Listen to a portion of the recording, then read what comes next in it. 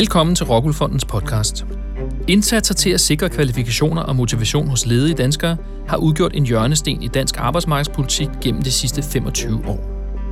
Aktivering har spillet en central hovedrolle i disse indsatser i samme periode, og selvom det er uvist, hvor meget den omfattende aktivering egentlig har påvirket beskæftigelsen gennem et kvart århundrede, så ses aktivering som en central komponent i nedbringelsen af 1990'ernes relativt høje ledighedsniveau. Sikkert er det dog, at Danmark er det OECD-land, der anvender flest ressourcer på vores aktive arbejdsmarkedspolitik. Finansministeriet opgjorde, at vi i 2016 brugte 13 milliarder kroner på beskæftigelsesindsatsen. Det relativt høje ressourceforbrug har gjort den omfattende beskæftigelsesindsats til genstand for meget debat gennem årene. Hvor nytter indsatsen egentlig? Og hvad har vi fået ud af de mange milliarder, der er blevet brugt på blandt andet aktivering? Rockwool Fonden har netop offentliggjort en analyse, som redegør for en række indsigter omkring centrale elementer og især effekter af aktiveringsindsatsen over for kontanthjælpsmodtagere i det danske arbejdsmarked. Analysen fokuserer på de 2 største aktiveringsprogrammer, vejledning og opkvalificering og virksomhedspraktik, som har været centrale i indsatsen for at forsøge at få kontanthjælpsmodtagere i beskæftigelse. Til at fortælle om analysen og dens vigtigste konklusioner, har vi i Rockwool Fondens podcast besøg af Anders Brun Jonassen, som er forsker i fondens forskningsenhed. Allerførst, Anders, vil du starte med at sætte nogle ord på, hvad aktivering er, og hvad tanken bag ved metoden er? Ja, altså man kan sige, aktivering er en fælles betegnelse for de aktiviteter, som du kan blive påbudt at deltage i, når du er ledig. Og det kan være forskellige kurser og forløb med vejledning i jobsøgning, eller det kan være deltagelse i virksomhedspraktik eller løntilskud. Og ideen bag er, at de ledige vedligeholder eller opbygger deres kvalifikationer, og på den måde bliver i stand til at indtræde eller genindtræde i beskæftigelse, eller komme tættere på det mål. Så ideen bag aktivering er altså, at det skal sikre, at arbejdsstyrken er klar til at er anvendelig i beskæftigelsesøje med, og det kommer så samfundet som helhed til gavn, men skulle også gerne komme ledige til gavn ved bedre mulighed for beskæftigelse. Og det er derfor, man tit omtaler som det her ret og pligt, altså retten til støtte og hjælp til at genindtræde, og pligten over for at holde sig opkvalificeret og være klar til at indtræde på arbejdsmarkedet. Hvis vi skal starte med at se det hele sådan lidt ovenfra, hvilken type af aktivering er så allermest virkningsfuld, vil du sige?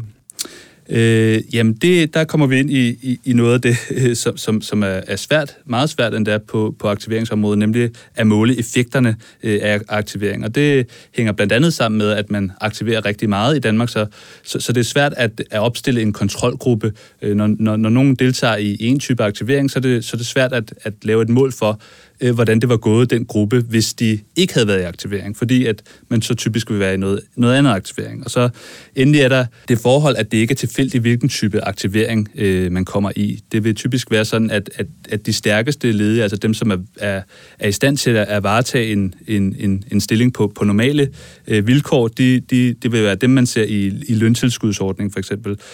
Og det er klart, at det også kræver en vis arbejdsevne og så videre at blive sendt i virksomhedspraktik. Så man vil typisk se, at de bedste er i løntilskud, og så har vi virksomhedspraktik, og så dem, som så ikke kommer i virksomhedspraktik eller løntilskud, det vil typisk ligge i den svære del, og det kan man se på, at de også, før de deltog i aktivering, har en lavere beskæftigelse end både dem, som er i virksomhedspraktik og i løntilskud.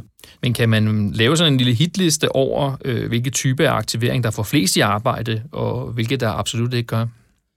Man kan sagtens lave en hitliste over, hvor der kommer flest i beskæftigelse efterfølgende, men det er langt svært at lave en hitliste over,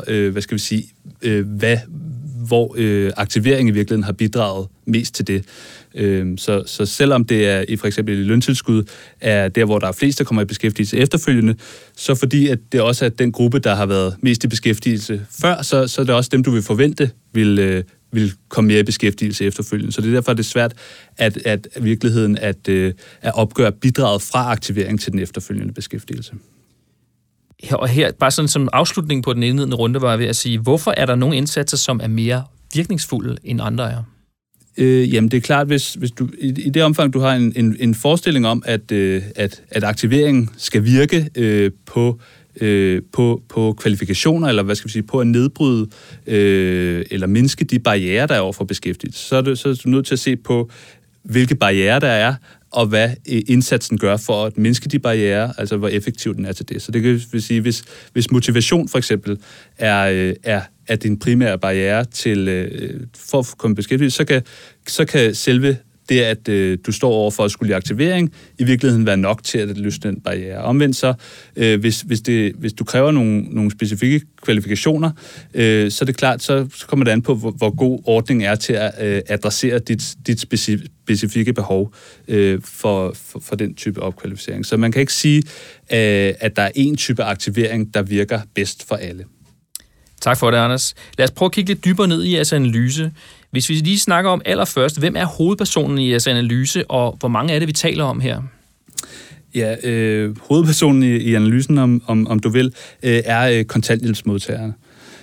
Og i den del af vores analyse, der omhandler sådan aktivering generelt, der er det de 30-54-årige kontanthjælpsmodtagere, vi kigger på. Og det er simpelthen for at have en sådan så homogen gruppe som muligt, vi kan følge over tid. Og det udgør sådan cirka halvdelen af kontanthjælpsmodtagerne. Og vi fokuserer så også på dem med dansk statsborgerskab igen, for at sikre ensartethed over tid.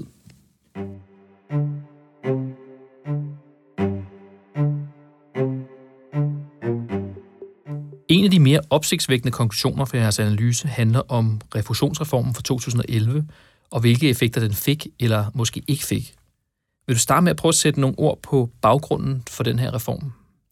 Ja, det vil jeg gerne. Baggrunden for reformen var en formodning om, at kommunerne aktiverede for meget. Specifikt var der en bekymring om, at kommunerne brugte aktivering i kategorien vejledning og opkvalificering til at mindske deres omkostninger til kontanthjælp. Det var nemlig sådan, at kommunerne kunne opnå en refusion, altså en betaling fra staten, på 30% af forsørgelsesomkostningerne til kontanthjælpsmodtagere, ved at sende de ledige i aktivering. Og der var vejledning og opkvalificering en relativ eller en ikke særlig omkostningstung måde at opnå den her refusion på. Så bekymringen var, at kommunerne brugte den her aktiveringstype for meget, så at sige, mere hensyn til at forbedre deres budgetter, end egentlig et hensyn til at forbedre de lediges beskæftigelsesmuligheder. Så hvad gør man så der i 2011? Jamen i 2011, der fjerner man simpelthen muligheden for at få den her refusion, når man bruger vejledning og opkvalificering. Man kan stadig få refusion for andre typer af aktivering, men for vejledning og opkvalificering, der ophører den mulighed simpelthen. Og det betyder, at brugen af den ordning falder meget markant i løbet af meget kort tid. Og det er ligesom den ændring i aktiveringsomfanget, vi så kan bruge til at se, hvad det så betød for de lediges overgang til beskæftigelse eller væk fra kontanthjælp. Ja, og så skulle man jo forvente, at der var færre, der kom i arbejde nu, hvor man satte aktiveringsindsatsen ned. Var det, der skete? Ja, man skulle forvente, at hvis aktiveringsomfanget var vigtig enten for motivation eller for kvalifikationer, så skulle man forvente, at andelen, der forlod kontanthjælp, ville falde, når man mindskede indsatsen. Men det vi faktisk ser, det er, at der ikke sker nogen ændring i andelen, der forlader kontanthjælp. Og det er også, når vi sammenligner de kommuner, hvor der reducerede deres aktiveringsindsats meget i forhold til dem, der ikke gjorde, der kan vi heller ikke se nogen forskel mellem de kommuner omkring reformtidspunktet. Kan man dermed konkludere, at den forudgående indsats før 2011 har været nyttesløs og måske spilder penge og ressourcer? Hvis vi kigger rent på målet om at forlade kontanthjælp og komme i beskæftigelse, så kan vi i hvert fald ikke se, at det øgede aktiveringsomfang bidrog til en øget beskæftigelse.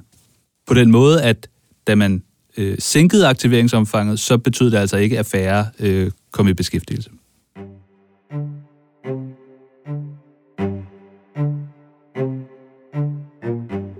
En stor del af den samlede aktiveringsindsats udgøres af såkaldt virksomhedspraktik. Og faktisk så er 20.000 kontanthjælpsmodtagere i virksomhedspraktik hver eneste måned. Det er virkelig noget, der satses på, og fra at den i 2007 udgjorde ca. 10% af aktiveringsindsatsen, så fylder virksomhedspraktik faktisk en tredjedel af den samlede indsats i dag. Og så må man jo håbe på, at det virker. Gør det, Anders? Ja, spørgsmålet om det virker eller ej, er vanskeligt at svare på. Det vi har sat os for i den her undersøgelse, er at se på, hvor mange af de her virksomhedspraktikforløb, der ender med, at deltageren bliver ansat i værtsvirksomheden et år efter. Og det gør vi, fordi at det er den mest direkte kanal, kan man sige, hvor igennem man kan forvente, at ordningen har en effekt. Og det vi kommer frem til, det er, at overordnet set, der er det omkring 5% af alle forløb, hvor deltageren er beskæftiget i virksomheden et år efter. Og den andel er så lidt højere blandt de jobparate, altså dem, der er mest parate til at komme i beskæftigelse. Der er andel omkring 7%, og den er så lidt lavere for de aktivitetsparate, hvor beskæftigelse heller ikke nødvendigvis er målet med indsatsen. Er det meget, at hver 20. kommer i arbejde, Anders? Om det er meget eller lidt, det kommer nok an på, hvilke forventninger man havde. Man kan sige, i forhold til de officielle opgørelser, der er af hvor mange, der kommer i beskæftigelse efter endt virksomhedspraktik, der vil de her tal nok virke overraskende lave. Omvendt set, så hvis man ser på forskning omkring effekter af aktivering, internationalt set, der vil man ikke forvente sig særlig meget af aktiveringsindsatser generelt, hvor korttidseffekterne typisk er tæt på 0. Så i den forbindelse, der vil en effekt, så at sige, på 5%, det vil ikke være lavt. Det er vigtigt at sige, at vi kender ikke effekten som sådan, fordi vi ikke ved, hvor mange af de 5%, der kunne have fået beskæftigelse andet sted, hvis ikke virksomhedspraktikken havde været der. Hvad er det især for arbejdsfunktioner, de her virksomhedspraktikker foregår omkring? Jamen, vi kan se, at de arbejdsfunktioner, der bliver varetaget af dem, der er i beskæftigelse et år efter, det er primært omsorgsarbejde, som dækker over børneomsorgsarbejde og social- og sundhedsarbejde, og så er det salgsarbejde, som dækker over salgsarbejde i butikker og kasseassistentarbejde. Og i forhold til det, vi talte om med hver 20. der kom i arbejde på praktikstedet efterfølgende, hvordan ser det mere konkret ud for de to områder her? Ja, man kan se, de mest udbredte arbejdsfunktioner, jeg lige nævnte her, det hænger også sammen med, at det er i brancherne handel og sociale institutioner, hvor de arbejdsfunktioner varetages, at det er der, hvor der er flest virksomhedspraktikforløb, der oprettes. Hvis man ser på andelen, der kommer i beskæftigelse inden for handel, så er den omkring 5%, og hvis vi ser på sociale institutioner, som dækker over plejehjem og børnehaver og hjemmehjælp, der er det omkring 4,5%. Og jeres analyse viser jo, at butiksbranchen og sociale institutioner udgør næsten halvdelen af alle praktiksteder. Hvorfor tror du især, at det er de her steder, der tilbyder virksomhedspraktik? Det er klart, der kan være mange grunde til, at man som virksomhed vælger at indgå i et samarbejde om virksomhedspraktikker. Men når det foregår på større skala, som det her, så må det være fordi, at virksomhederne mener, at de har anvendelse for de her, eller potentielt har anvendelse for de her kontanthjælpsmodtagere, og det hænger nok sammen med, at det er stillinger eller arbejdsfunktioner, som man relativt nemt kan oplæres til, det vil sige, at de ikke kræver et meget højt forudgående kvalifikationsniveau. Men kigger vi andet sted hen i jeres analyse, så kan vi jo se, at det faktisk er nogle andre brancher, hvor succesraten, kan man sige, hvis vi skal definere det på den måde, altså at praktikanten efterfølgende kommer i arbejde på det sted, de har været i praktik, det kan vi sige, det ligger lidt nogle andre steder. Hvor er det henne? Ja, det er rigtigt. For eksempel inden for transport og bygge og anlæg, der er andelene af virksomhedspraktikforløb, der ender i beskæftigelse, de er noget højere på omkring 10% for de jobparate.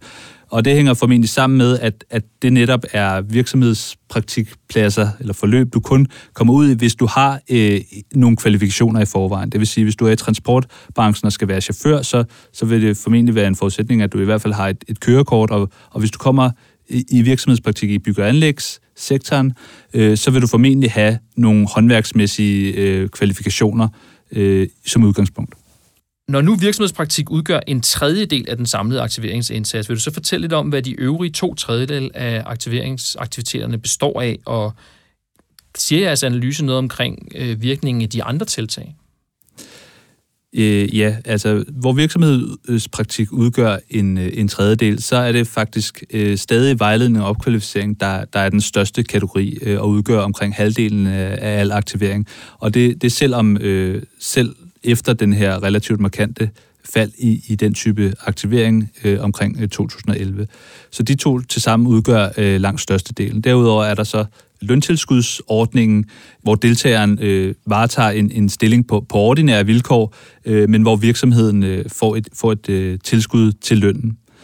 Og så endelig er der nyere tiltag som nyttejobordningen, der fortsat er ret beskedne omfang.